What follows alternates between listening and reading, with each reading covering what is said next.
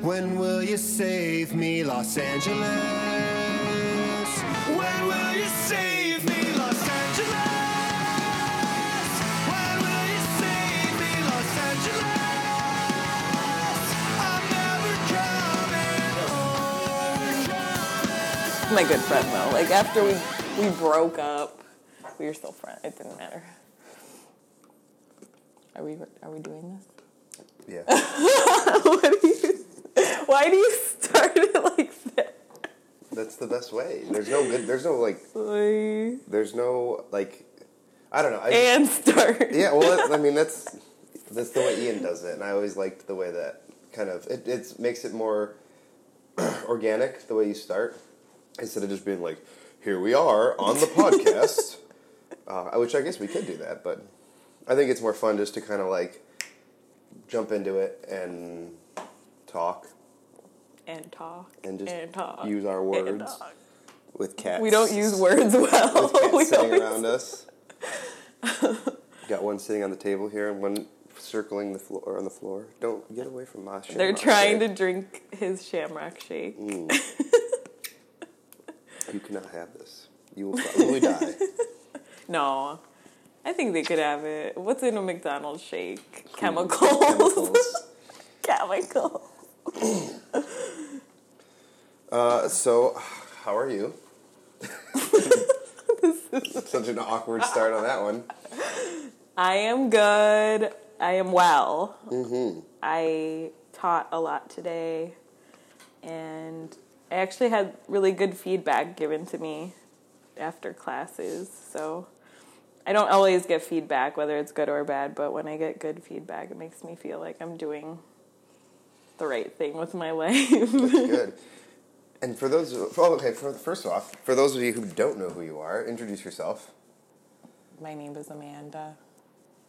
Hi, Amanda. And for those that don't know what you're referring to, what kind of classes are you talking about? Yoga classes. I teach yoga. And how long have you been teaching yoga? Almost 3 years. Almost really 3 been that years. long now? Yeah, almost 3 years. I love it. That's awesome. Yoga's really good. I mean, I've taken your class many times. It helps, on my body. It helps anybody's body, really. Like, there is no downside to yoga. Honestly, there isn't. It can only help you. Everyone says that. It's good for athletes. It's good for all ages. Everyone. I love it. Even those that are injured or disabled. There's always ways to use different modifications, variations of poses. Pregnant women, everybody. And what made you go down this path of like wanting to be a yoga instructor? Because I feel like that, with me being a wrestler, that's not a very common profession for people to want to be in. Yoga instructor, I feel like would be in that same category as of being like a profession that you don't hear often. So what kind of made you be like, this is what I want to do? Well, you want me to start from like a long actually, that's a great place to start. Okay, where can I start? So, I was working with your mom. Well, I mean, I was going to say start from before that. Where were you? Oh, when I was in South Korea? Yeah. Oh, that's a good place to start. That's an interesting anecdote of your life. So I've had a lot of jobs throughout my life. I was never the person that really knew exactly what they wanted to do. I knew I wanted to teach in some way. So in college, I majored in two things. I majored in Latino and Latin American studies and in teaching English as a second language. So I went down the route of teaching English, and I thought maybe it would be cool to teach outside of the country. I don't know what I was thinking at that time. That's a huge undertaking. Yeah, it was, I guess because I saw so many, like when you're in college, you see so many like posters and things hanging up, and you get ideas. World. The cat is attacking. What is he doing? Oh my god. We have one cat sleeping on the table, and the other cat is just attacking feet right Yeah. now. So So, these bad boys. so I was interested in teaching outside of the country, and I don't know why I went after Asia, because I wasn't really, I didn't really know too much about Asian countries, but in the end I decided to apply to this program where you taught English in South Korea. Long story short, I interviewed and I did all this paperwork and I did all these things. Once I graduated college, a few months later, I was on my way to South Korea. And Nick and I were, we knew each other then too. I think we. I met you the first time.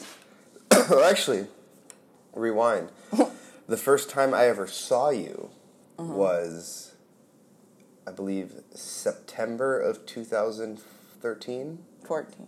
Was it 14? Yeah, September of 2014 was at Taco Fest in Lakeview.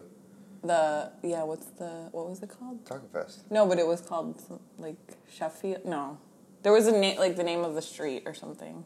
I don't remember. It was a Taco Fest. Yeah, Taco Fest in Lakeview. Yeah. Where Armitage?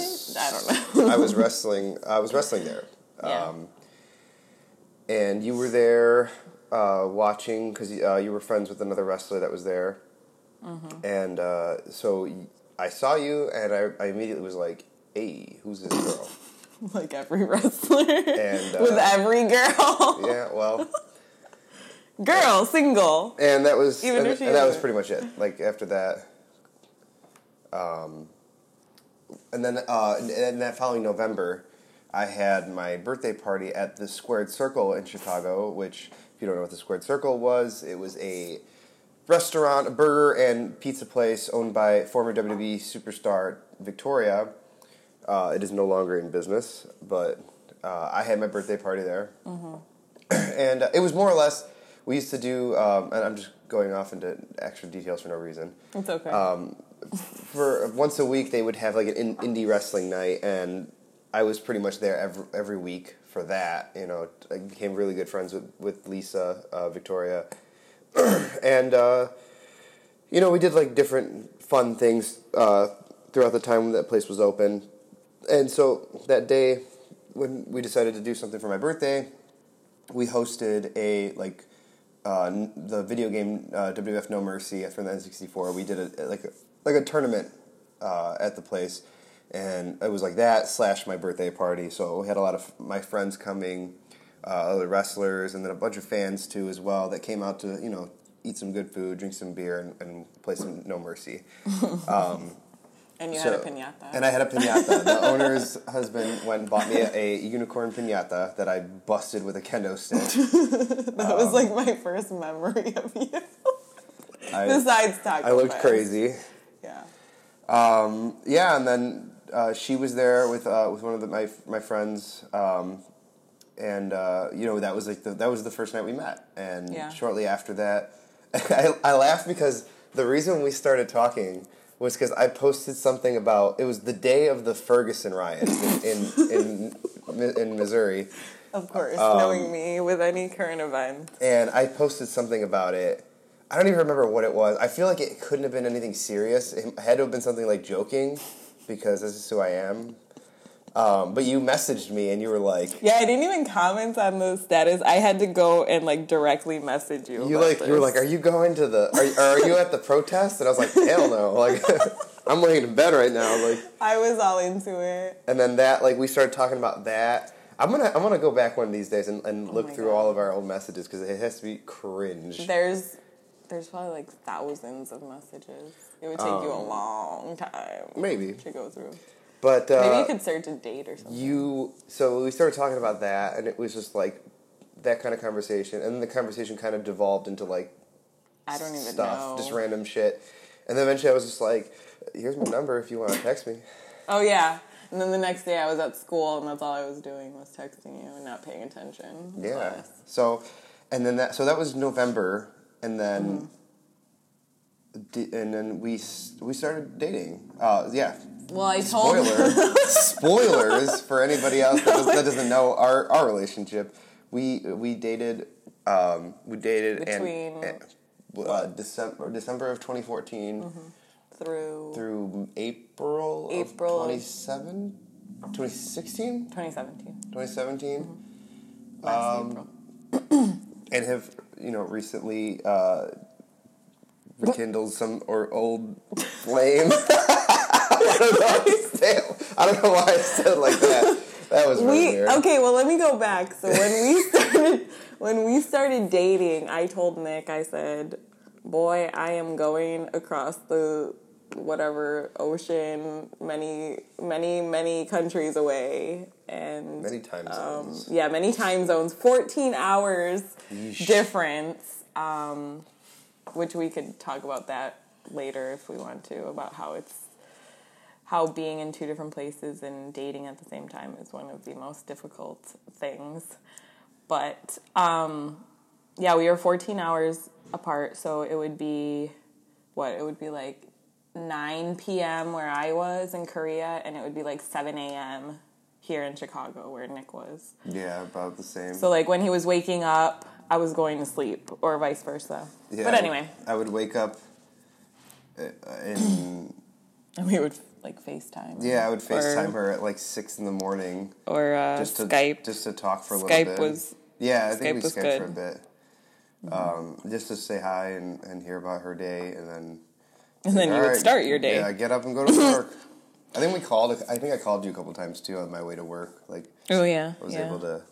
Technology, man.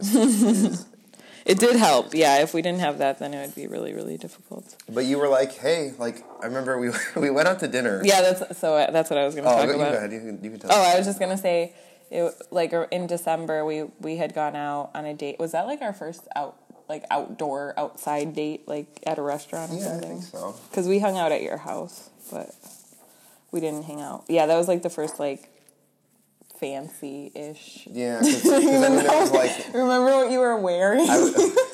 Well, yeah, that was because it was the next week was like Thanksgiving and stuff, so we didn't really have a chance to like do much together. So yeah, that first week of December was we hung out. I don't remember what we did. Like we went downtown. I think we went to the movies. Did we? Which is like the most lame. So it's such a lame idea for a date. Like, don't go to the movies. You can't even talk to that person. I guess I never really thought about that. Yeah, but we did talk at dinner. But we saw the best movie ever. What did we? Oh, Interstellar. Yeah, it was really good. Which is incredible. It was bomb. That was that was downtown. I was downtown, and then we were like, let's get some food. So we were looking for a place to eat, and of course, I'm wearing sweatpants and a hoodie.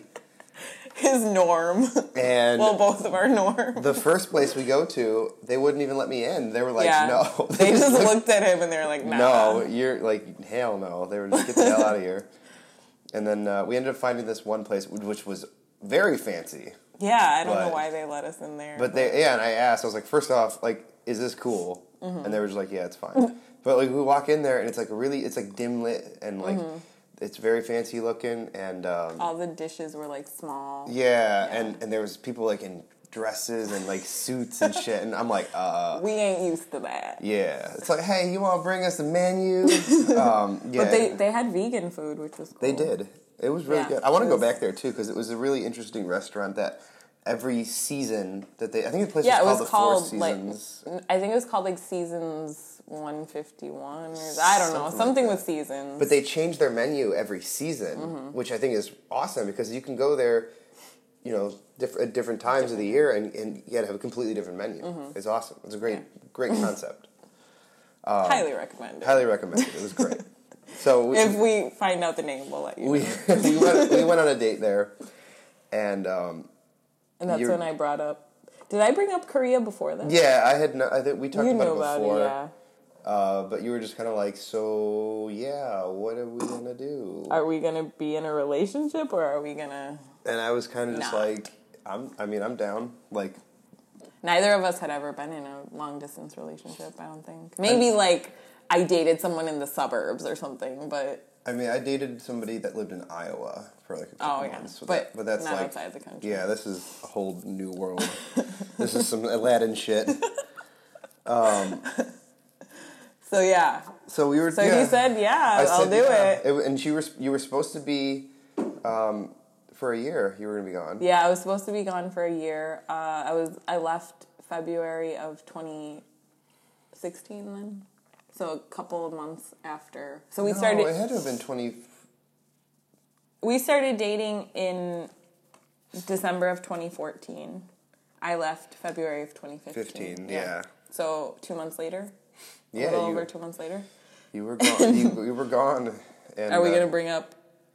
Oh well, I'll just say this quickly, but like since we knew that I was gonna be gone, in about 2 months, we had an entire list of things that we wanted to do. How did I forget about the list? We made a list of just random things that we wanted to do, whether it was go to certain places, museums, restaurants. And then that was anything. It was things that we wanted to do before she left. Yeah, and we did a lot of it. We did, and then we added a bunch of stuff. While I was gone. Well, that and like we were like, this is when you get back. This is what we're gonna do. Mm-hmm. So the list just kind of took out a whole life of its own. Yeah, and it literally like we did so much random stuff. Like we made a lot of things. We baked a lot of things. We deep fried a lot of things. We deep fried. Yeah, we did. That might have been one of the first times like you met my parents. Yeah, I was like, do you guys have a deep fryer? And we're deep frying Oreos. Yes, we do. Yeah, his parents, what does your dad call it? Both of your parents call it like the land of misfit toys or something. All the random basement, yeah. In their basement they have such random things they just keep. And so, yeah, we found a deep fryer. And we deep fried Oreos, we deep fried bananas, all kinds of stuff. But yeah. It was a lot of fun. We do really random things. Oh, hi.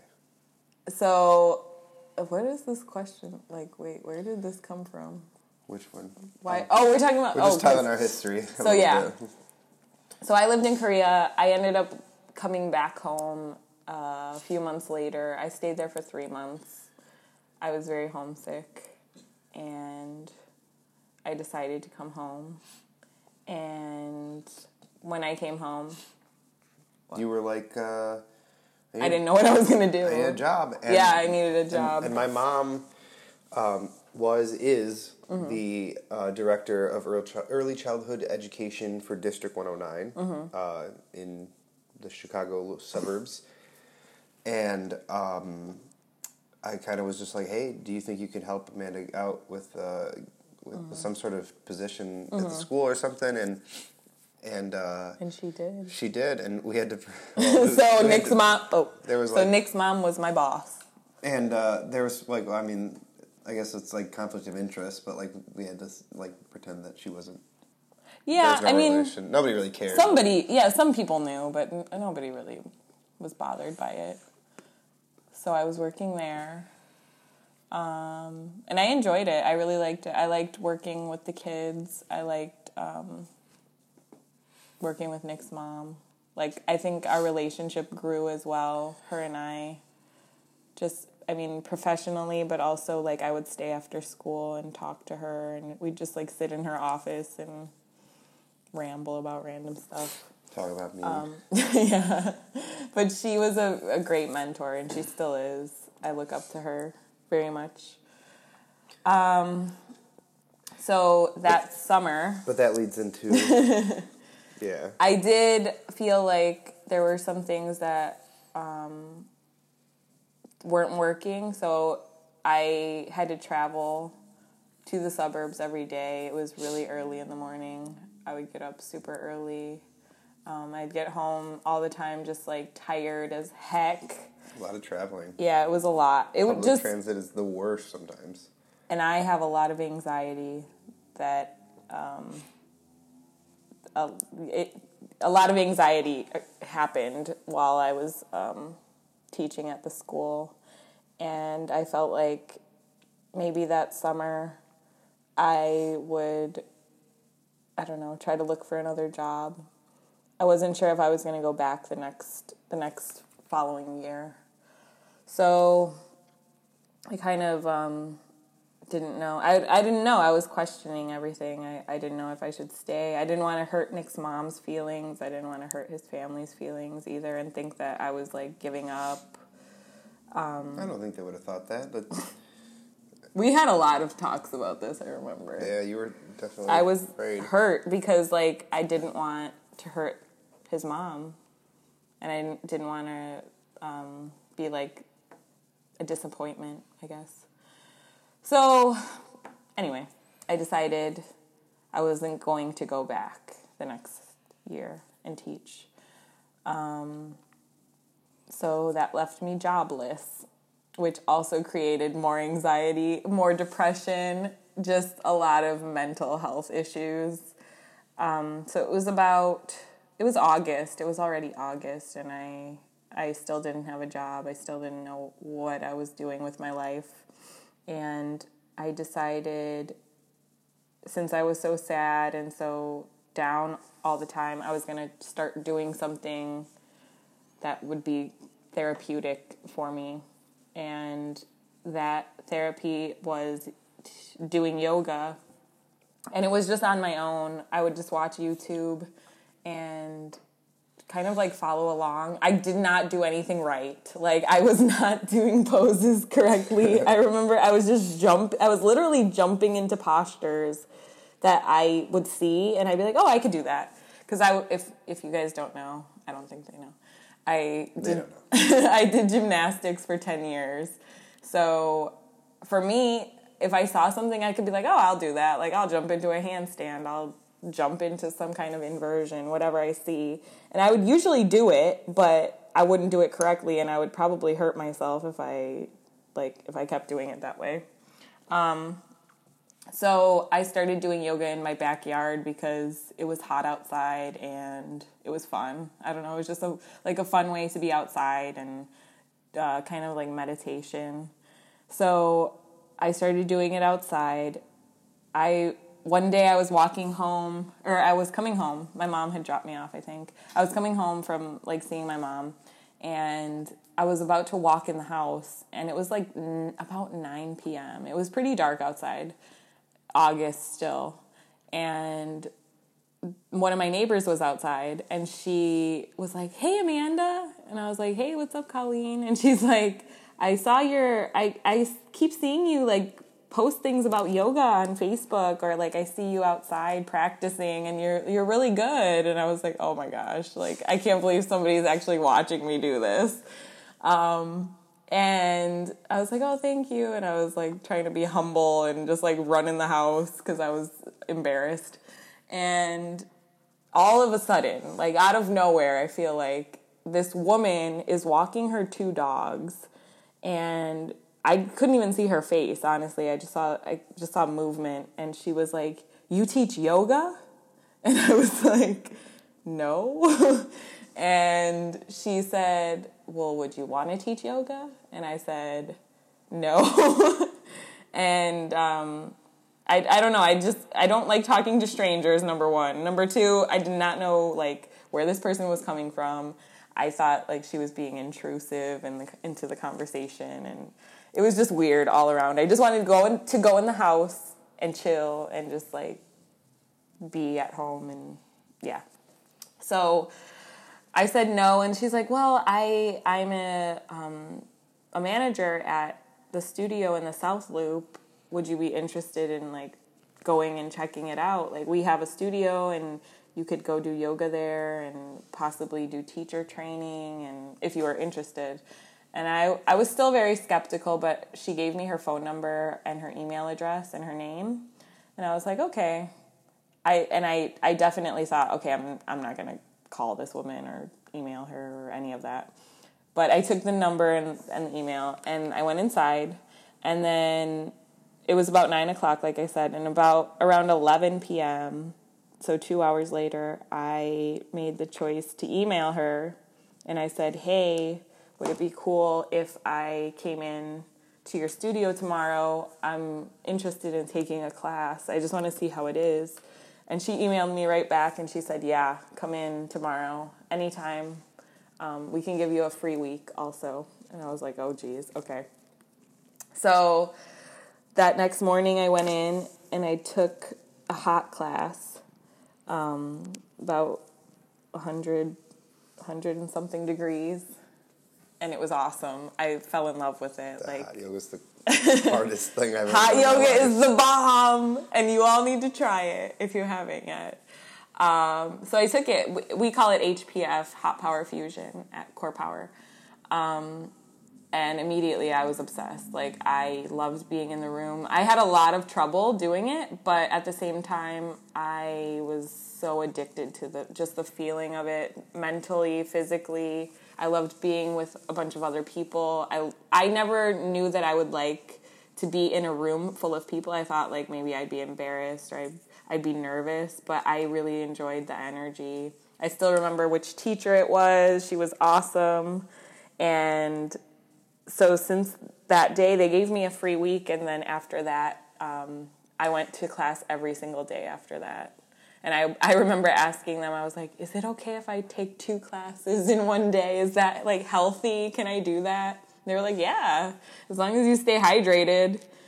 Now I take class, like, every hour of the day. I take, like, 10 classes a day. You live at the studio.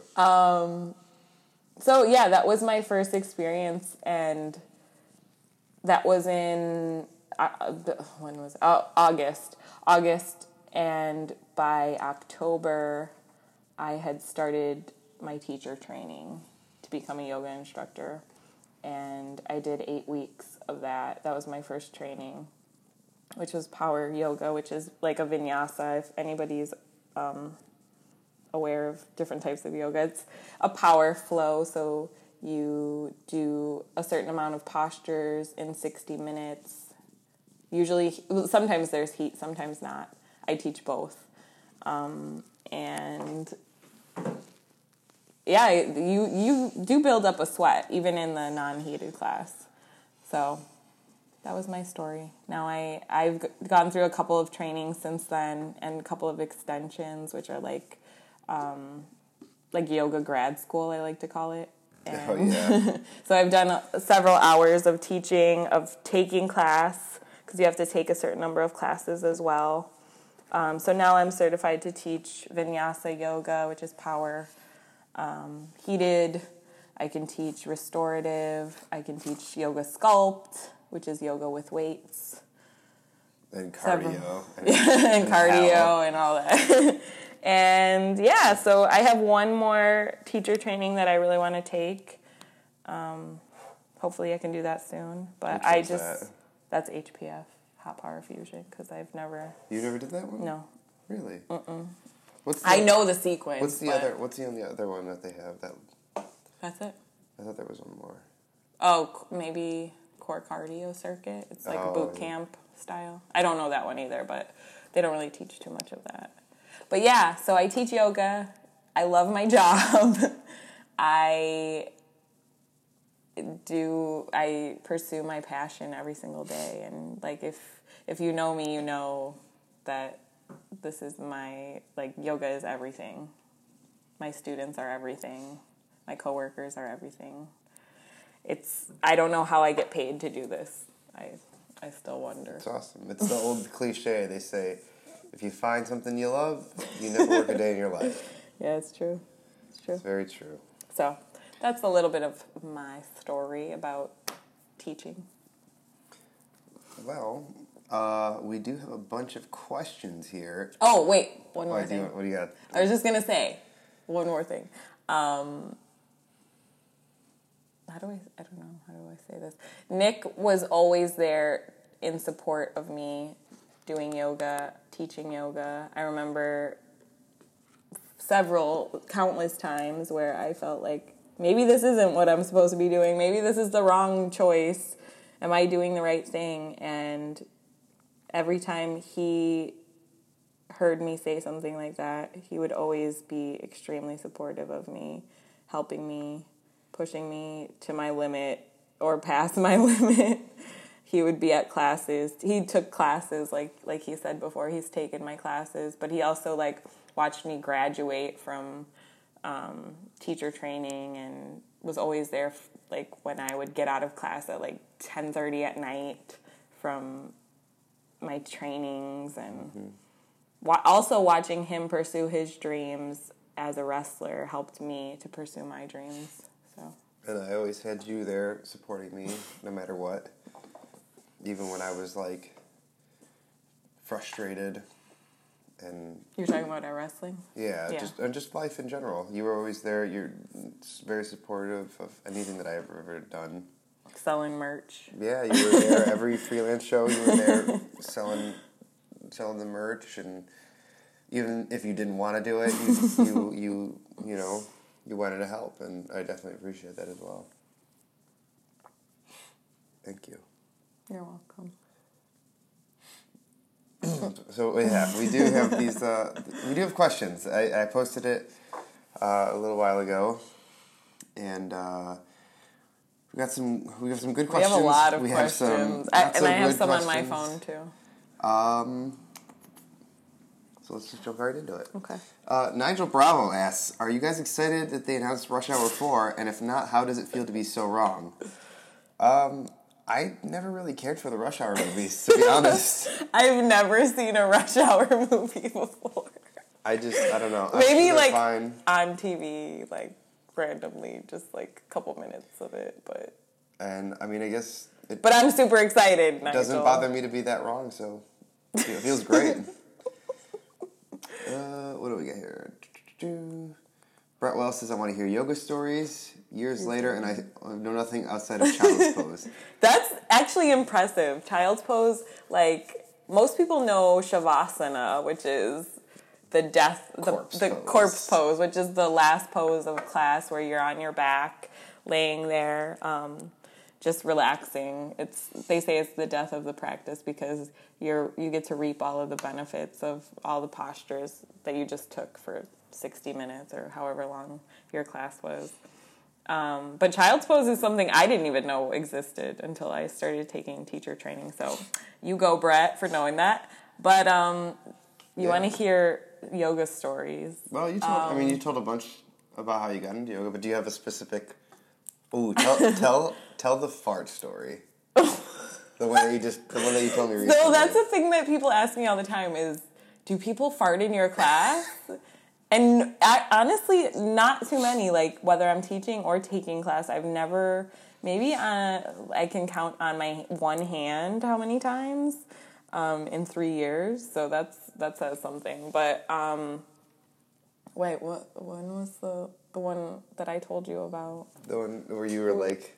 Oh, my God. Oh, God. This is a good one. So one of my classes recently, one of the studios I teach at, in the room I teach in, is very small. I call it like a hot box because it's a tiny little room, very little ventilation.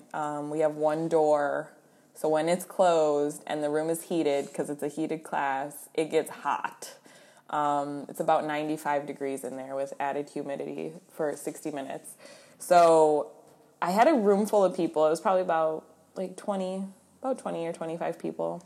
And I'm just teaching my class like normal, walking around, giving cues and talking and stuff.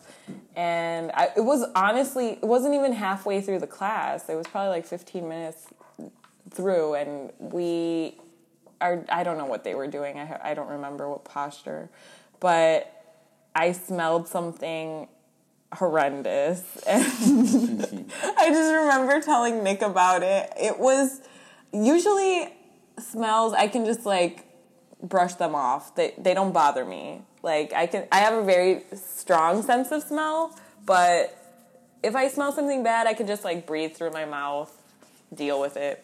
But this smell was so strong that I thought I was going to have to leave the room for a few moments and just stop teaching because I felt like my eyes were burning. I couldn't breathe. it was affecting what I was saying. Like, I was probably saying jibber jabber because I couldn't think straight. And I don't know who did it. I had men and women in the class, all ages, everyone. So I ran. All I knew was, okay, grab a towel and start, like, fanning people. So I'm fanning them, trying to, like, get the smell out of the room. Just disperse it. And then I have lavender spray because I usually use some kind of spray throughout class. And it's usually used for, like, massages, but I was like, I'm going to spray this towel and just hope for the best. So I'm, like, spraying the towel and trying to get lavender dispersed now through the class. But it didn't really help too much, but I made it through. And I don't know if my other students smelled it. I'm pretty sure they did, but they just, like, let it go and they didn't care. But yeah, some crazy stuff happens in yoga sometimes. That was not a fun time. I'm not a big fan of fart jokes, but man, that one, Yeah, he got was me. dying. But yeah, I could think of, like, maybe one other yoga story. I mean, people have fallen asleep in yoga before. Oh yeah. I almost have. Yeah, just because they're so comfortable, they just fall asleep. I hear snoring sometimes. That hasn't happened in a while, but people start talking. A lot of random stuff. You're not supposed to talk in yoga, by the way. If you take a yoga class, try to be quiet because you might interrupt the instructor. Just enjoy it. Just listen. I'm gonna skip this one for now. We'll go back to this one. Okay. Alex Olson asks, if you had to live in a cartoon, what cartoon would it be? I'm sure you can guess what mine would be. Dragon Ball Z or Dragon Ball. Either one, definitely. Why? It's just like, I don't know. It would be the coolest thing ever to be able to fly, shoot energy blasts from your hands, and fight aliens. What more could you want? I don't know which one. I know a cartoon I would not want to be in. What? And it's a Nickelodeon cartoon. Because I immediately think Nickelodeon when I think of cartoons. Anybody else agree with me there? I would definitely not want to be in Are Real Monsters. Why? Because I have a completely crazy fear of sewers. And they're, like, dirty and nasty in that cartoon. And I would just, like, freak out. I don't know. I mean, my favorite cartoon when I was growing up was definitely Rugrats. So maybe Rugrats or Cat Dog. Or maybe SpongeBob. SpongeBob would actually be cool because I could see you being in SpongeBob. You'd be Sandy. Doing yoga. You'd be like Sandy the squirrel. Sandy cheeks. Yeah, I do love SpongeBob. There's many. I like Courage. I love Courage. Courage is so underrated, I think. It is. Like, it's very underrated. A lot of people don't even know about it. I've watched it, not recently, but at least within the last couple of years. It's like really dark. Oh, it is. And yeah, creepy. I think we talked about that. There's certain episodes that, like, I remember watching as a kid and being like, I'm kind of scared about this. Wait. Oh, I would want to be in The Simpsons. That would be cool. Oh, that'd be cool. That would be cool. Or, what was the other one? Oh, or Arthur. I would freaking love to be part of Arthur. Like a little ginger aardvark. Felicia. There's probably one of them. There might be in one of the episodes. Wait, there was one more. There's so many now. Oh my God. I'd be in, what's that? Dragon Tales. Dragon Tales? I don't know why. I just like it. Anyway. I know a lot of cartoons I would want to be in, apparently. But not Real Monsters. Please, no. Specifically, not that. No. Nigel Bravo asks again, what is the meanest thing you guys have ever said to each other? How did you move past it? Did you recognize the words? Have a certain limit in affecting us? Or are there some hurting words that are truly impossible to move past? Dang, that's a lot. That's a very deep question. What's the meanest thing you guys have ever said to each other? Well, I know the meanest thing I ever said to you. What? We were in an argument. I wonder if I agree with this. I think you will. We were arguing about something, and it was something stupid, I'm sure. I don't even remember what it was, but I just remember like being so frustrated and like not even like really meaning what I was saying. It was kind of just like we were just like da da da da. I was like, "Fuck you." Oh. And you were just like, "I can't believe you just said that to me." And I was like dumbfounded. I was like, it just kind of slipped out, and I don't even remember. I felt horrible. Oh, well, I kind of do, but I don't remember. I felt horrible. I was like this. Weird. I was like, I've never. And we joke about like I mean we joked about it afterwards, but like that initial time, I was like, I feel like that's the worst thing I've ever said to you. Maybe. That's pretty bad. I'm sure you probably. Can I know. something else. I don't know if it's the meanest thing I ever said to you, but I did. Okay, so Nick and I love to cook together, and we love like making random stuff. Like we said, deep frying stuff, trying all these random things. And one time I got so mad at him because he did not put enough peanut butter on my peanut butter and jelly sandwich. And I literally got angry over this. Okay. Like, I wasn't playing around. I was like, no, you didn't make this right. Redo. And I was like, That was really stupid. I don't know what the hell. Yeah, But yeah. I like that. That's like the meanest thing because you're such a genuinely nice person. That literally the meanest thing you've ever said. But to me. I still to this day feel bad. I was like, what? I laugh Why about it would because I even care? To this day, I joke about it too. I'm like, oh, I made my sandwich with a lot of peanut butter on it. You know, Yeah, you know do. that, and you're. So I thought it was funny, but you're just such a nice person that like literally the meanest thing you've ever said to me was, hey, you made this sandwich wrong. Like, you don't have a mean bone in your body. I do. Don't listen to him. She's got a mean streak. She's cold-blooded. How did you move past it? Well, just laughed it off. Yeah. Do you recognize that words have a certain limit in affecting us? Yes, definitely. Yeah. Or are there some hurting words that are truly impossible to move past? I'm sure there are. I mean, there definitely is. I think especially if you're in a relationship with someone and they say something hurtful to you, Sometimes you dwell on it. Yeah. If it doesn't affect you immediately, you think about it and you think about it and you think about it, and it just eats away at you. Mm-hmm. Definitely that. but I think we talked about both of those situations, I'm sure. Yeah. And tried to understand each other's opinions and each other's sides. So it's important to communicate. Even if you say something mean, which is bound to happen usually in a relationship, you have to be able to, I don't know, help the other person understand where you were coming from, how you were feeling at the time, how you can change and be better the next time so that doesn't happen again, what you learned from what you said. But I don't necessarily think that, I would never hold that against him. You have to move forward. That's a really important aspect in a relationship. You have to move forward from past situations. So. Yeah. Let's see. Do you want to field these ones? Which ones? Favorite child? Oh, we could do that one. Yeah. Favorite.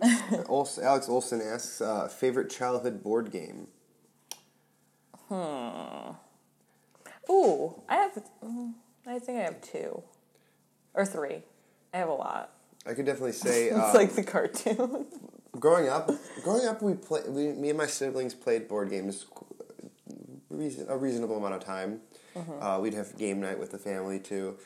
I'm sure we played a ton of different games. Like a lot of times, like my family likes playing more trivia games or like Pictionary or stuff like that.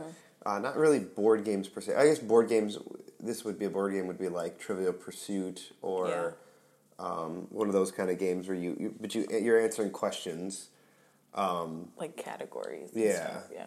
But definitely, I always loved playing Monopoly growing up. Like, How did I know you were going to say well, I mean, growing up, I always loved it. Like, it was a fun game. It took forever. Always Yeah. took forever. That's why I didn't like it. That's why that's not my favorite. I feel like we never finished games when we were kids. Mm-hmm. I don't ever remember finishing games. But it's funny, fast forward to being an adult and meeting, Ian and Artis from Shout out 616. 616. Shout out to 616. And Nigel as well. Playing in a competitive Monopoly league where we would have these live streamed Monopoly games on YouTube. And these games would last hours, and we have, the winner would get this championship belt, and he would have to defend it, a certain amount of time, and I actually did enjoy that. I won the I did belt enjoy that. once. I'm a former 616 Monopoly champion. A crowning achievement in my life, I would say. But Monopoly was always fun. It's fun if you're playing with the right people. I agree. Because it's more about the environment than it is the game at that point. But what are you thinking? My favorite childhood board game. Well, I said I have 3 because I kept thinking. My cousins and I played a lot of games. We used to love playing Clue. I love Clue. We also played Battleship. I love Battleship's Battleship. And the cats just Are we going to the kitchen? yeah, we're Tell walking them to the what kitchen. happened. The cats just Oh God! They knocked over a pot. that was very loud. I'm sure you picked that up on the recorder. Where did that even fall from? From that second shelf. Oh my God! I'm gonna leave it over here. These I'm fools. sorry. I'm gonna put it in here. Okay. Animals are insane sometimes. I'm gonna For all get you them cat some food. for all you cat owners out there, they like to climb on things. Especially these two. They are problem children. Problem childs. Yeah, so we'll just stick with that. Okay, back to what we were talking about. Different games. Oh, okay. I said Clue. I love Miss Scarlet, by the way. Okay. Then Battleship. I love Battleship. And the last one I was gonna say. Oh, Operation. Does that count as a board game? Yeah, I would say that counts. I love Operation, even though it scares the crap out of me when you get zapped. But I love it. It's so much fun. Let's see. I'm skipping some of these because they're ridiculous questions that I do not feel like answering. Nigel Bravo says, "Why doesn't Brett Wells move to Chicago already? Would you guys live in Ohio? Would you ever leave Chicago?" That's an interesting question. Why doesn't Brett Brett- move to Chicago already? Well, that's a question for Brett. Yeah, that's a question for Brett. Brett, we're waiting for you, buddy. I know it's very expensive to move. So Yeah, especially to Chicago. yeah, to a big city. Chicago is an expensive city to live in. It is. If I had to live in Ohio, I would. I wouldn't. I don't think I You would. wouldn't choose. I mean, I don't think I would choose. I'm gonna go to Ohio. There's nothing there for me, you know. What is Ohio known for? The Rock and Roll Hall of Fame, What else? the Football Hall of Fame, What else? having the worst football team. Wait, what's ever. that song that I was talking about today? Ohio is for lovers. They're Oh, known yeah. for that song, and I love that song. Cut my wrist and Like, break my yeah. Cut my wrist. Rah, rah, rah. Would you ever leave Chicago? It's funny because I always said I never want to live anywhere else but Chicago until I went to Los Angeles. And I was like, man, I would love to live here. It's way more expensive than Chicago, but it's a very nice place. Nashville, recently I visited and I thought, man, I could live here. And the more I thought about it, the more, I think the idea of living outside of Chicago, I would definitely miss it. I don't think I will leave anytime soon, but I think that there are certain places that I think I could live. Pittsburgh. I love Pittsburgh. You just keep naming. You're like, no, I wouldn't. Oh wait, here's another Well, I'm city just I would saying, live in. if I was gonna move anywhere, it would be like Los Angeles, Nashville, or Pittsburgh, probably. Or Those maybe, are all like so scattered too. maybe Austin, Texas. Ooh, I've never been there, but I want to go. Would I live in Ohio? Probably not. But like Nick said, if I had to, I am a huge Chicago lover. I mean, I did live in South Korea for a little while, but I missed Chicago like so much. It's just home, like born and raised in Chicago. I love it. There's nothing like you can find anything here. You can do anything here. There's so many opportunities and just cool people, cool places to see. And it's not a pretentious city. It's not like I feel like New York or even like you said LA. Those are kind of pretentious in my opinion. But Chicago's like down home, real. I love it. I love the feeling of being in this city. That brings us to our next question here. Oh wait, what was the other one? What do you mean? Wait, where would you live? Would you ever leave Chicago? Oh, would I ever leave Chicago? Well, like I said, I did, and I missed it like crazy. But I would live. I mean, the only other city that I've been to that I would move to potentially one day is New Orleans, and yeah, if you haven't been to New Orleans, go there because it's very nice, amazing. But yeah. Anyway. But yeah, like what you're talking about, Chicago. This brings us to our next question. Brett Wells says, "Where would I work if I moved to Chicago?" I don't know. I know you've been a mailman before. I don't know if you want to do that in Chicago. I mean, you could be a bartender. You could be a. You could. I think Brett would be a good bartender. Yeah, there's a lot of places you could bartend at.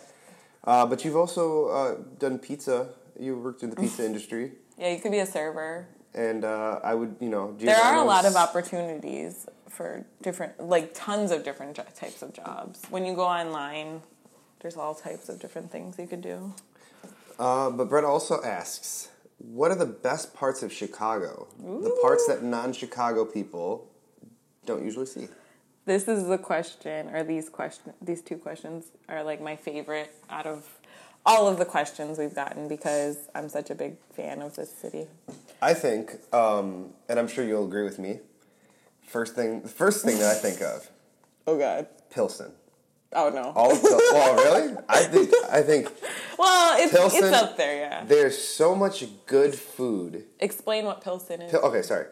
So the Pilsen neighborhood in Chicago is from, where does this go from? It goes from about. Oh, like what streets? Oh yeah, I mean. They don't know streets though. That's true. So, so it's about it's on the south side of Chicago, just southwest of the downtown area, like right there. It's a stone's throw away from downtown. It's a predominantly Hispanic neighborhood, but in recent years has been gentrified more, more hipsters and stuff, but. But the food in Pilsen, yeah. I think, is second to none in the city of Chicago. There's so many good. If you like Mexican food or any kind of Hispanic food, Pilsen is the place to go.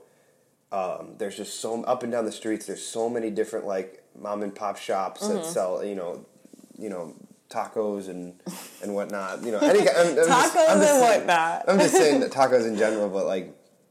There's bakeries. It's very traditional. Like it's if you've never had real Mexican food, come to Pilsen. Come to Chicago. Like it's the most authentic I think you can get outside of Mexico. Oh yeah, it's a huge Mexican population in Pilsen. Just you see people on the streets selling tamales and you can get things for really cheap too. It's not like. I mean, sometimes people think that Chicago is just the downtown area, but it's so much more than that. Like how Nick is saying, the Pilsen neighborhood. Chicago's full of different neighborhoods, if you didn't know, and so each neighborhood has its own little specific quirks and different restaurants, different types of people, different ethnicities living there. So Pilsen is mostly Mexican. There's a lot of good Mexican food. And also, like, you can find books in Spanish, you can find music, you can find, like, all of the culture within that neighborhood. Oh, yeah. And it's awesome. So, yeah, Pilsen's a good one. Is that what that's your number one? I would say that was my number one. I Like mean, a place for somebody to go to if they... because they I don't feel know like Chicago well. if people are coming to Chicago, like to say they're a tourist, they're coming into the city. Most of the destinations that they're going to go see are downtown. You got the Bean, Yeah. you got Sears Tower, aka Willis Tower, Navy Pier. Buckingham Fountain. Yeah. The list goes on and on. Daily Plaza, all these places. Those are all like in the downtown area in what is called the Loop. Yeah. Named after like the CTA L trains that go around the city, that go everywhere around the city, but they all meet in the downtown area, and it is literally a loop that they do around the downtown area, so you can get on at any point, and that's why they call it the Loop, downtown Loop. For those of you who don't know. They're probably like, we already know this. But there's not a lot of places on the outskirts are not outskirts. It's still Chicago proper, but that people don't know, like the Pilsen neighborhood for one. If you're big into going out to bars and stuff, like Wicker Park is a very big bar neighborhood. Wrigleyville, where Wrigley Field is, where the Cubs play, the baseball is a game. very big bar neighborhood. Bucktown as well. Should I say my favorite place in Chicago? Well, like... Well, yeah, sorry. I'm kind of just rambling at this point. It's okay. Wait, what was it? Oh, what are the best parts of Chicago? So the first thing that came to my mind... Oh, I know exactly what you're going to say. Really? So, as we said, there's numerous neighborhoods in Chicago. I don't know. I guess I like the South Side more than the North Side or the West Side, just because that's where I'm from. So I just know more about it. So I feel more comfortable on the South Side. So my favorite place in Chicago, or a place that I would tell somebody to go to if they've never been here, or if they want to go somewhere other than those downtown areas, is called Promontory Point. Or the Point for those that go there a lot. And it is in the Hyde Park neighborhood, which is not far from me. And it is basically, it's just a park. It's on the Lake Michigan. And the way that I describe it to other people is it's a beach with no sand. Yeah. So they have tons of big rocks and water and grass, everything that a beach has, but no sand. So when you go there, you kind of like stick your feet in the water and you just like sit on the rocks and just chill and hang out. There's a big park there, like I said, and then there's also like running trails. There's little areas where you can have bonfires, which is really cool in the summertime. There's like a little house, like what do you call it? Like a park district, I guess? Like a gazebo, kind of, or... Where you can, where you congregate, like, it's where, like, the bathrooms and stuff are. Yeah. I don't know, just like any other park district would have. And it's one of my favorite places just because, it's probably my favorite place in the whole entire world, honestly. I love the Point because it's so serene and so calm, and you, like I said, you just sit by the rocks and hang out and listen to the water, and you see a lot of different people. Hyde Park is one of those very diverse neighborhoods, so you see a lot of different types of people there, and it's just awesome. It's my favorite place. So I would say go to the Point, Promontory Point, especially in the summertime. It's gorgeous. Beautiful, yeah. When you look out over the water, like, I feel like Chicago, and a lot of people think that Chicago is there's so many people and it's so chaotic, which it is. There are a lot of people, but at the Point, you kind of have this quiet space where you can just sit and think. And I've always thought that the water was my place to be, that was calming. So The Point has my heart. I love it. I'm trying to think now. Other places. I love How about Chinatown? Chinatown is a whole different world. Chinatown's pretty awesome if you've never been there. There's again great food there. Bomb. I'm just kind of a food guy, I guess. Well, that's the thing. Chicago has, I didn't realize, like, we're so lucky. We have so many different types of foods and, like, authentic foods here. Mm-hmm. Most people that are from, like, these small towns, they're like, wait, this is this is Mexican food? Yeah. This is Chinese food? This is Indian food? Like, they don't understand. They don't get it because they're not around it, or they don't have people traditionally cooking these types of foods. So we're lucky. We have basically everything. I really want to try, the next thing I want to try is African, right? Or Ethiopian food. Ethiopian food, yeah. That's like my next thing I want to try. Nigel asks, Amanda, what do you think about a joint event / session where we do death metal yoga? I think that would be fun. He says, I think that would be fun. Nigel is in a death metal band called Active Destruction. A little plug there. Yes. I think death metal yoga could be That's a interesting. thing. Yeah, definitely. I mean, there's so many different types of yoga.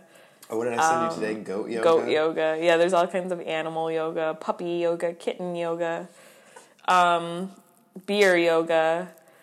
I would do it. I mean, I've taught a lot of different types of classes before. Like, I've taught beer yoga. I feel like death metal yoga would be fun. I would do it. It'd be interesting. Let's try it. I'm down. Alex then asks, has Amanda ever thought about hosting Yogi Yoga, where everyone does yoga while Yogi the Bear is playing? Again. I don't think anybody's ever thought of that. I would do it. I'll try anything once. Oh, here Especially we go. yoga related. Alex Stevens. I know it's not your real last name. But, What's your real name? No. oh shit! I think there's a couple here. Are there any conspiracy theories that you think might be true? That's all you. I don't really do conspiracy stuff. Like, I don't know too much about it. Well, there's honestly. certain ones that I think that are very well-known conspiracy theories that you might even believe. What, like the 9/11 thing? Well, not that, but like. Well, like what then? Do you think that the CIA orchestrated the assassination of JFK, the President of the United States? No. You don't think so? No. You think it was Lee Harvey Oswald? Yeah. Okay.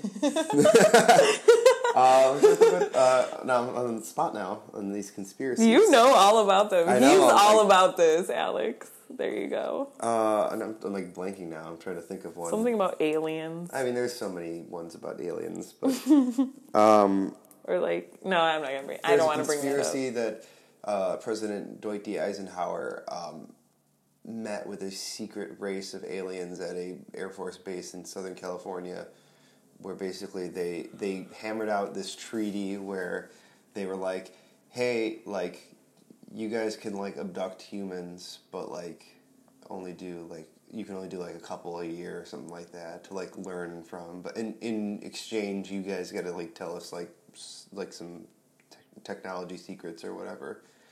What? That's a conspiracy. The Nordics was the race of alien that they referred to. Tall, like white skin, white hair. I think you told me about this actually. So That's strange. There's a bunch of different. I mean, there's a lot. There's so many conspiracies out there that some that you're like, some that you're like, I believe in this. Some that you're like, I don't know, and some that are just like so out there. You're kind of just like, all right, well, I don't know about that, but I think that I think conspiracies are fun to think about. Yeah. Some of them. Yeah. Because it's more of like, oh, what if that was true? Or what if this was true? Like, it's kind of like a, different storyline that you could think of for like life. Yeah. And just, it's fun. It's fun to think about. That's why I love reading about them. I love listening to podcasts about them. There's so many out there. I mean, I'm drawing a blank on something right now. I'm probably something idiot. But yeah, those are fun. What else should she ask here? What is the best concert you've ever been to? Ooh, I like this question, girl. Okay. Oh my gosh, there's so many. There's so many. And I feel like that's such a lame answer. But I'm going to pinpoint one. Or maybe two. I've got You can go first. Okay. Oh. Well, I've got three that I have. Mm-hmm. 4. There are four that that I could say off the top of my head. You're gonna come up with 7. No, it's definitely these 4, and they're all for 4 different reasons. That's why it's a tie. Okay. Number 1. Are these in order, by the way? Okay. No specific order. These are all kind of just tied together. Okay. Seeing Billy Joel live at Wrigley Field was an incredible experience. He's one of my favorite artists, I think, and put on a hell of a show. He was such a great entertainer, and it was just, to me, everything about it. The music was great, his performance was great, he was funny. There was little things in between. It was just I was fully entertained the entire time. It was awesome. Another one. I wish you guys could see him right now, just his facial expression. Very entertaining.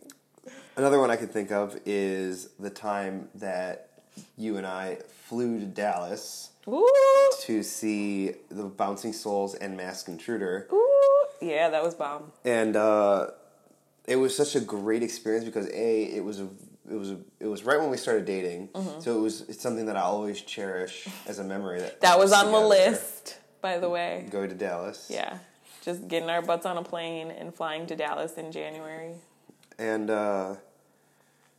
yeah, I mean it means a lot to me, because of that, because it's a memory that I hold with you.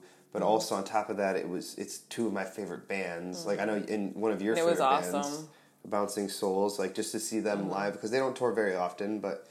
And they're getting older. And they're getting older. Yeah. And that venue was awesome, The venue was incredible. The Gas Monkey Garage. That was... If you ever go to Dallas and there's a show there, go, because it was awesome. What is it called? Gas Monkey? Gas Monkey, yeah. Yeah, it was a really cool venue. But that concert holds a very special place in my heart for that. That's number 2. Another one is when I saw the Bouncing Souls in Chicago,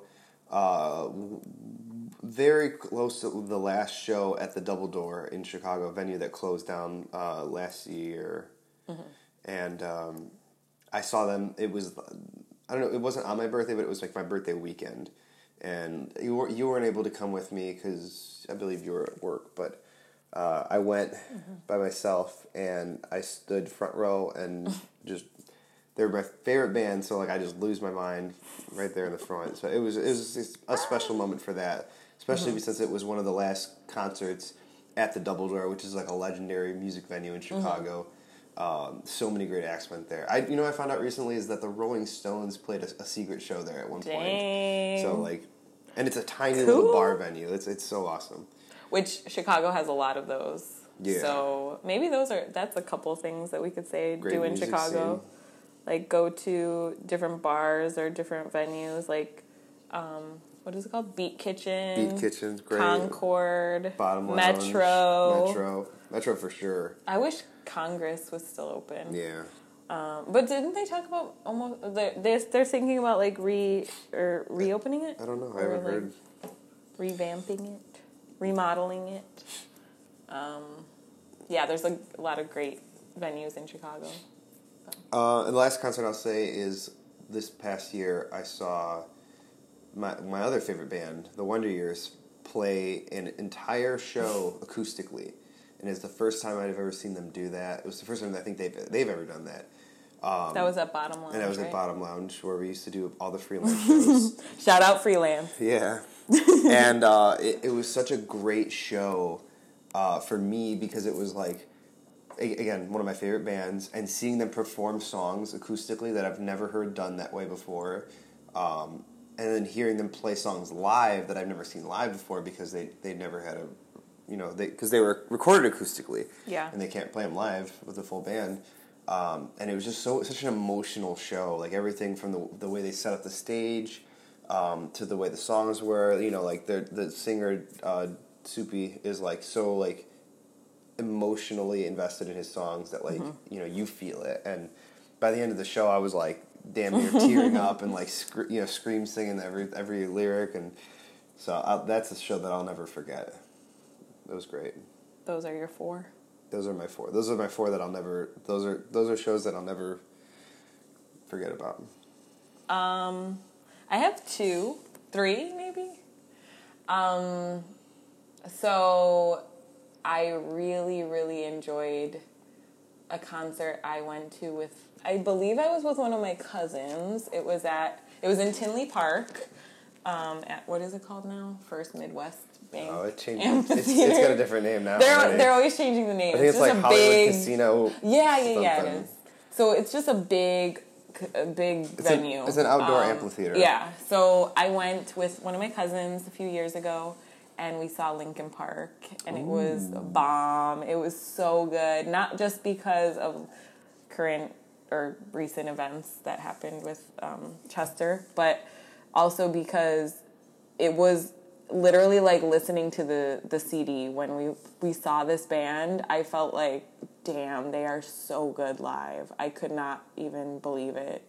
They had the entire crowd invested in their music, and like just the way that people were screaming and singing with them. It was so amazing. And also Chester brought one of his babies. I don't know. He has a few kids. But one of them was a baby at the time, and they brought the baby on stage, and they put those big headphones on the baby, and they just let the baby, like, sit on the stage and, like, hang out while they were singing, and I loved that. I just loved how amazing his voice was, and I'm sad that he's no longer here, but his memory lives on forever, and he's such an awesome guy, awesome singer, so talented, and I'm really glad that I got to see them live. And I think also My Chemical Romance played with them, and I'm a huge My Chemical Romance fan, if you didn't know. So that was awesome. That sounds like a great show. It was like, what did they call it? Oh, I forgot. Like, Linkin Park has their own, they used to have their own, like, tour, and they had a name for it, but maybe I'll think of it later. Another concert that I was thinking about was with you. We went to see Chance the Rapper. Oh, yeah. We've seen him more than once, but the one that I was thinking about was when we saw him at Sox Park. That was crazy. So, what is it, Magnificent Coloring Day? Yeah, it was the, like, craziest show. It was just so much fun, because there was rap there was, like, hip-hop. Weren't there, like, comedians there? Yeah, like, it was all types of stuff. Hannibal Buress was there for some reason. But it was just, like, so much fun. It was like an all-day concert. I believe it was the first concert they ever did. It was the first concert they ever did at Sox Park, and which is a baseball field like not far from my house. It's like 5 blocks away, not even. Chicago White Sox play. Where the Shout Sox out to play. the White Sox. Shout out White Sox. Southside. And we were there with Nick's sister and Nick's brother-in-law, Moise and Veronica, and we all just like. Loved it. We had fun. Yeah, we had a blast. Like, Alicia Keys was there. John Legend was there. Lil Wayne was there. Oh, yeah. Chance the Rapper, of course. Headlined. It was his show. Chance is I think Kanye was amazing. there, too. Oh, yeah, Kanye made an appearance. It was just so much fun. It really was. It was like an all-day thing. Yeah. And it was in September, so it wasn't too cold yet. It was still pretty warm. We just had a lot of fun. So I loved that show. And then the last one I was going to talk about was, how could I not talk about this band? So I was 15, I believe. It was like around 2006, 2005. And I had skipped school because I'm a bad child. And I went to see Kill Hannah with my friend Lulu. Shout out Lulu. She was my best friend in high school. And I don't know why Kill Hannah was having a show in the middle of the day, because I don't know if they wanted kids to ditch school, which is what we did. So we skipped school. We went to House of Blues, which is another venue if you've never been here or been there. And it's a pretty small venue. Like, they have seats in the back at the bar, but it's mostly just like standing room, isn't it? Just like general admission. Yeah. So, and the stage is pretty small. It's not a huge venue, but it's nice and it's like historic. There's a lot of like signatures of bands there and a lot of pictures and stuff. So anyway, so we went there. Not headliner. What's the thing called? Opener. Shiny Toy Guns. And they were insane. Like, they were just a mess. Like, so good. Like, a mess in a good way. They were wearing shiny clothes, like their name. And they just had all this makeup on, I remember. They just, like, had so much fun on stage. Super entertaining, super fun. Lots of good energy. We were dancing and screaming and singing. And then Kilhanna came on, and if you're a fan of Kilhanna or know of them, they're from Chicago. So anytime Kilhanna was in Chicago, their fans just go buck wild. And so that's what we did, and we just went crazy, and people were jumping. All I remember, this is why it was probably my favorite concert of all time, because people were jumping so much that I felt like we were going to create a hole in the floor. Like, the whole venue was shaking. And I was like, well, if we all die, then we all die together, I guess. So I was just having fun and, like, jumping in mosh pits and just being wild teenager. Kilhanna is no longer around, but I still love them. And if they ever get back together, I will do the same thing. And yeah, so that was a really good show. I had a blast. One of my favorites. I'm going to skip some of these just because I don't want There's a lot, yeah. have this go too long. Last one I think made me laugh. She's like, "Who's your favorite person from Pittsburgh?" I don't know. Sorry, guys, I'm gonna have to say What? Kurt Angle. What? Well, is Alex from Pittsburgh? Yeah. Oh, then I'll say Alex, of course. I'm just Hey, kidding. girl. I love all you guys. You, Steve. You guys are the best. Is she really from Pittsburgh, though? Yeah, I'm pretty sure. Okay. I have questions if you... Well, I want to get to this one that Taylor said. Oh, yeah. This Okay. is a good one. And then how many do you have on your phone? I just have some from From Jess, and then Well, let's do a couple this. from my dad and my brother. Let's do those ones first. We'll end with the Taylor question. Okay. Because that one's kind of... Jessica Castro says, do people feel awkward around you when you tell them you're vegan? I don't think so. I don't think so. I mean, it's pretty common nowadays for somebody to be vegan or vegetarian or plant-based or whatever the heck you want to call it. I've been vegan, how many years? 10 years? Oh my God.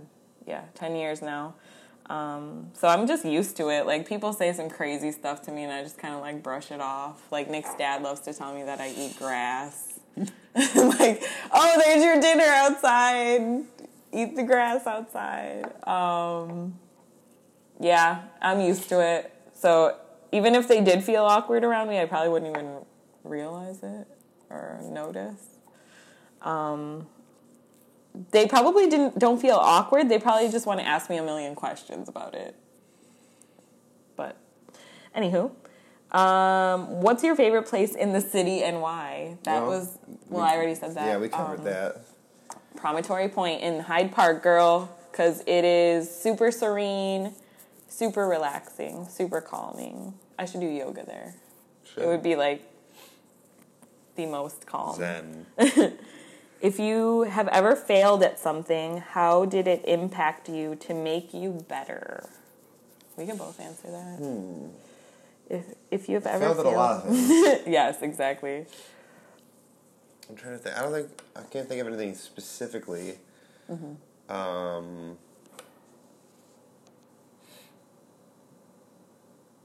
If you've ever failed. Maybe, I would say that one thing I could think of off the top of my head was in high school, wrestling on my high school wrestling team, and my last match, I guess, in my high school career, last amateur match I ever had, it was the third place match at our regionals that year, and so if I won, I would place third place in the regional. If I lost, fourth place, I'm done because it's first three places move on to the sectional, and I lost, and it was a pretty big failure. That was the end of my amateur career. I'd never. I'd been doing it for years, for most of my life at this point, and it was over. That was it, and I kind of thought well, now what? And I already knew that I wanted to get into professional wrestling, so I kind of used it as motivation leading into that. Thinking, okay, well, this is something that I was fairly decent at, and I failed to, move on, use that as motivation into this next chapter of my life, to try to do more, try to be better, and leave my mark. So, I guess that would be my answer for that. I could say that something that I don't know if it's a failure per se. Getting a little bit personal here, but Nick and I breaking up, that felt like a failure for me. I'm like, wrestling, and you're like, and I'm like, ah. But it definitely caused me to learn a lot, not only about myself but about him as well, and helped me to mature as a person. Having a relationship on my own with myself, doing better at my job, focusing, really understanding truly what it means to focus on your passion and not let a relationship or a love or a failed relationship get in your way of being successful. You don't have to be in a relationship in order to be successful in your life. Or to be happy. Yeah. Necessarily, but it was, yeah, now that you bring that up, it definitely, it was a hard time. Obviously it was a lot harder for you, but it was hard for me as well. I ultimately was the one that said that we needed to end things, and looking back, and I know we talked about this too. I don't know if you want me to go into this now, but looking back on it now, I think it was something that we both needed. We were definitely starting to butt heads a lot more often, and we had just moved in together, and I thought that would have alleviated some of that stress, and it kind of ended up just making things worse. Yeah. And it was just the constant bickering and fighting, and I think that when we split, you and I both have grown as people in that year, and we had to deal with a lot of adversity, and you especially leaving the apartment that we moved into, and kind of having to all right, gotta buck up and start doing this on my own, or figuring out, which how I commend, to survive. I commend you a lot for that, because it's hard. It was hard for me as well, but it was hard because you basically had to start over. You weren't going to go back home. There was no space for you there, but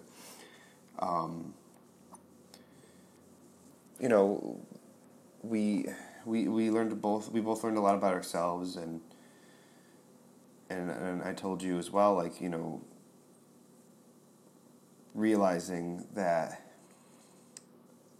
being with you was really the only thing that made me happy.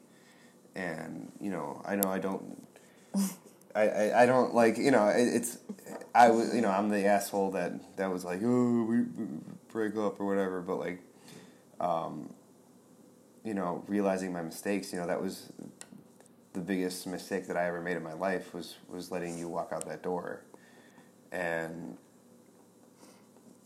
being able to sit here with you now and talk about this and To the public. Hi everyone. But like to be able to that you'd let me walk through your door and be here and see you says a lot about you. That how much that you cared about me and still care about me and I care about you as well and Where did this question I don't know.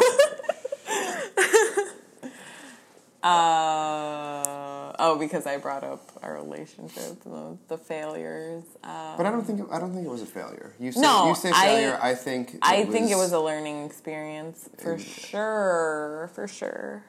I learned how I need to love someone else. I learned what I look for in a relationship. I learned how to have self-respect as well as respect for my partner. A lot of growth happened after Nick and I broke up. A lot. And it was forced growth at some points because I had I couldn't do anything else. I had to grow. I'd either die or grow. And I chose, I guess I'm going to grow. And you're strong. You're literally one of the strongest people I know. For multiple reasons, but... Thank you. You got it, girl. Should we go to the next question? Yeah. Oh. Should we go? Wait, I think I have a question from my brother. Where is he? What's your favorite band? Oh, boy. This is from my 18-year-old brother. I got this one pretty much queued up always. I have a favorite band. Or favorite bands, I should say, tied for that is the Bouncing Souls and the Wonder Years. But I will say, at any point, my top 5 would be Wonder Years, Bouncing Souls, Queen, Metallica, and Red Hot Chili Peppers. I have no idea, honestly. I love so many bands. I could say... I don't know. Well, like I said, My Chemical Romance was my band back in the day, and I still love them. So I guess them, Kill Hannah. I love Gaslight Anthem. I love... Who else? Fleetwood Mac. Mm-hmm. And maybe one more. What's a band? I really like Bouncing Souls too. Yeah, I do. I really like No Doubt. That's one of my favorite bands, No Doubt honestly. Great. Okay. Oh, should we do the last question? The one from Taylor Armstrong. Hi, Taylor. Today, congrats, by the way. Yeah, as this podcast is live today, Taylor's getting married today. So congratulations, Congratulations, boo. So he's got a really good one here, and as he says, let's get real AF and talk body image and self-love. We'd love to hear Nick's take from the men's experience, especially coming from wrestling, where it's such a major factor. Mm-hmm. And Amanda always has such an awesome nuggets to share about this as well. So, all right. There's a lot in wrestling. Oh my gosh. Yeah, I mean... And Nick and I have fought about this before because of, how much pressure is put on wrestlers to look a certain way, to do insane things to their bodies that are not healthy. With wrestling, throughout the panels of time, or annals of time. I don't know. Let's respond. Let's restart that. Throughout history, wrestling and wrestlers have been known as being these larger than life personalities and larger than life humans. Mm-hmm. You look at guys like Hulk Hogan, Randy Savage, The Ultimate Warrior, these giant muscle-bound men. Was that really tall one? Andre the Giant? Yeah. Well, he was just huge. Yeah. But these huge muscle-bound men, you know, like, and that's always been the calling card for wrestling is like these giant, you know, muscular dudes. And in recent years, it's been more of like just guys that look like athletes. You know, you don't have to necessarily be the big jack dudes, but look like an athlete. And so, like in wrestling, it does play a huge factor in being in shape. And Yeah, because somebody in shape could get signed before somebody that's not in shape, even if, I mean, somebody in shape could get signed, even if they're not that great, like, just because of their image, just because of the way they look. And, you know... But I guess that's how it is for, like, everything. Modeling. Me being, I'm not the most in shape fella, you know. I got a couple... I'm a thick boy. But the pressure is always there, you know. The pressure, you know, seeing guys around me that are in phenomenal shape, and and I have, you know, excuses up the ass of why I'm not that, but you know, it's hard, and as Amanda said, you know, like the pressures of being in that shape, and being pressured into doing things that you may not have always planned on. Taking certain supplements, etc. I won't go into too much detail. Yeah. But, it's scary sometimes. So, definitely wrestling, you know, can. But you know, you like you said, like talk about self-love. You know, like I'm comfortable with the way that I look, but I'm not happy with the way I look. If that makes sense. You know, I don't hate the way I look, but I'm actively trying to improve on that. So it's a little bit of both. And I know you have a lot to say about this. So geez. Where do I start? I don't know. What do I talk about? Well, this is just me speaking from an outside perspective. You're very thin. You're a very thin girl. Thick boy. Thick boy, thin girl. That's going to be the new show coming this fall. But no, you're very thin. You're a very active girl, but you're naturally very thin. And where are you going with this? I know you deal with a lot of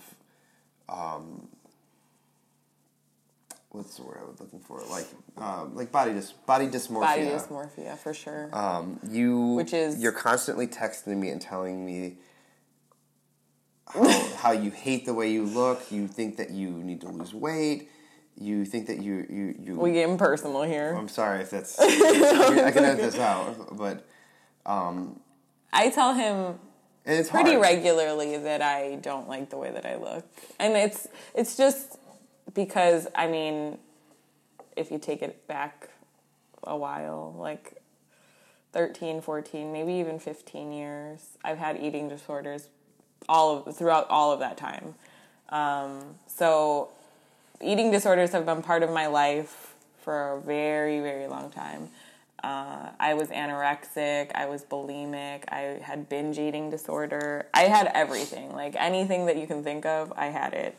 And I'm very open about it now. I wasn't at the time, obviously, but years later, through recovery and through yoga, that's been my number one therapy, and kind of like guiding light.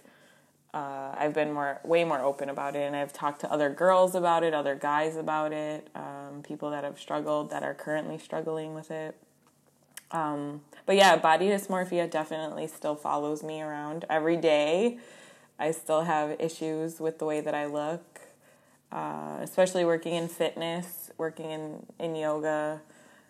Obviously, we think, oh, okay, she's a yoga instructor. They all see each other, and they're very accepting, very positive. And I do work around very positive people, but people still do get competitive, and people still kind of compare they compare, kind of like in wrestling. Oh, well, they have bigger muscles than I do. They're thinner than I am. It's just the way that human beings are wired, Yeah. I believe.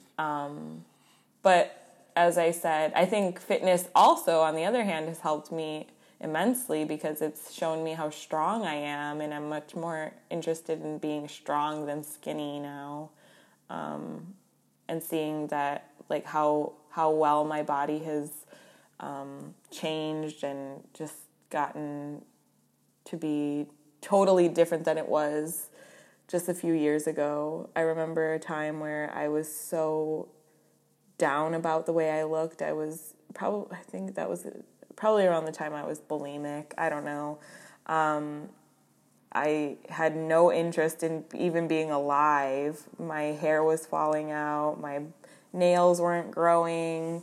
My body was just decaying. And just to see the transformation that I've made since that time gives me hope, especially for other people. And if you are struggling, I hope you know that there is a light. There is something out there that can help you and change. And if it's me, I hope maybe it would be. Maybe just knowing that someone else has gone through the same pain and same fears and same frustrations,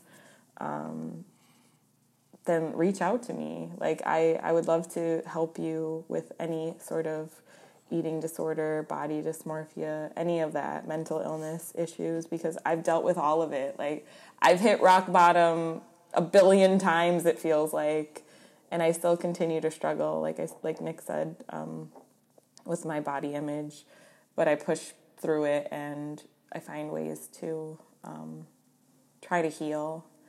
So just know that you're not alone in any of it. My biggest piece of advice is just to try your best to focus on something that you love. Like I said, how yoga is my passion, and that's really shown me light and shown me positivity. If you can find one thing in your life that you just are so passionate about, you give your time to, you finally come to this point where you're like, damn, there is something out there that I can achieve, that I can succeed in. There's a reason I'm here. And just know that there is definitely a reason that you're alive. Never feel like you shouldn't be on this earth. There is a very, very specific reason that you're here. It just takes some time to find and do. Like us, wrestling and yoga, that's our thing. Those are our things. Absolutely. And you just put your heart into it. And I believe that that's what life is about. Really going for your passion and pursuing it, and making other people happy through it. Very true. That's all. That's good. So do what you love. Please don't let anybody tell you otherwise. No matter what. No matter how crazy it is. How many people tell you you're dumb and it makes no sense. You'll never get anywhere. Yeah. Just do it. We're here cheering you along. Hell yeah. Just the two of us. Maybe just the two of us, but we'll be here cheering you on. Well, with that, do you have any plugs or any last little bits of information you want to get in here at the end, or Plugs. I'm always so bad with that. any plugs? Plugs remind me of hair plugs. Yes.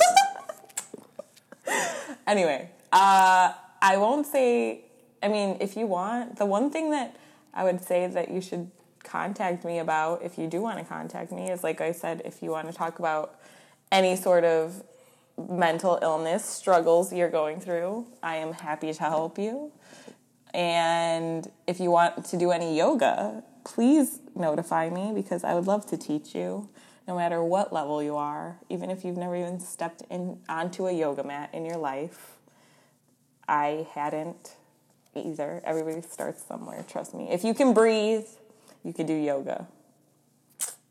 So get At me if you want to do it. Get your yoga life. Get you a yoga mat. No, I could actually get you one too. So don't even worry about a mat. All you got to do is bring your body, bring your smile. And that's it. Any other plugs? No. No? You can follow me at the Matt Nix on Twitter and follow the show, The M Nix Show, on Twitter, youtube.com/Matt Nix, I believe. I don't even know if the URL is bad. Just search the Matt Nix Show on YouTube. You can find. You'll find it. You can find. Well, if you're listening to this on YouTube already, you probably already know the channel. But watch the vlog and stuff. And all right. Well, this has been a great episode. I think we got a lot. We talked a lot. This is the longest one. This will be Oh over an hour and 40 minutes of recording I'm sorry time. if we. No, bored. that's great. I'm saying I'm sorry to them if we were boring at any point. No, I don't think so. I think this is a really good episode. If there's anything else you want to hear or any guests that you want to see on the upcoming shows, just tweet at me and we'll try to make that happen. So we're gonna fade out now into a song, and Bye, guys. I'll let you pick the song. We can pick something good. I'll see you guys next week. Bye. That was creepy. Bye. Adios.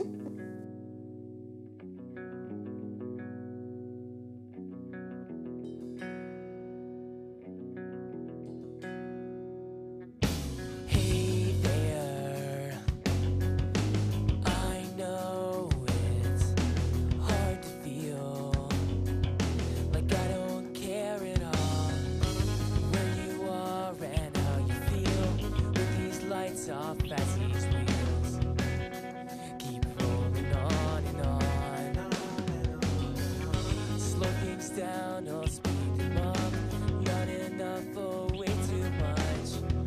How are you when I'm gone?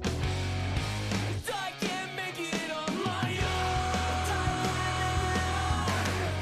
because my heart is in Ohio. So got my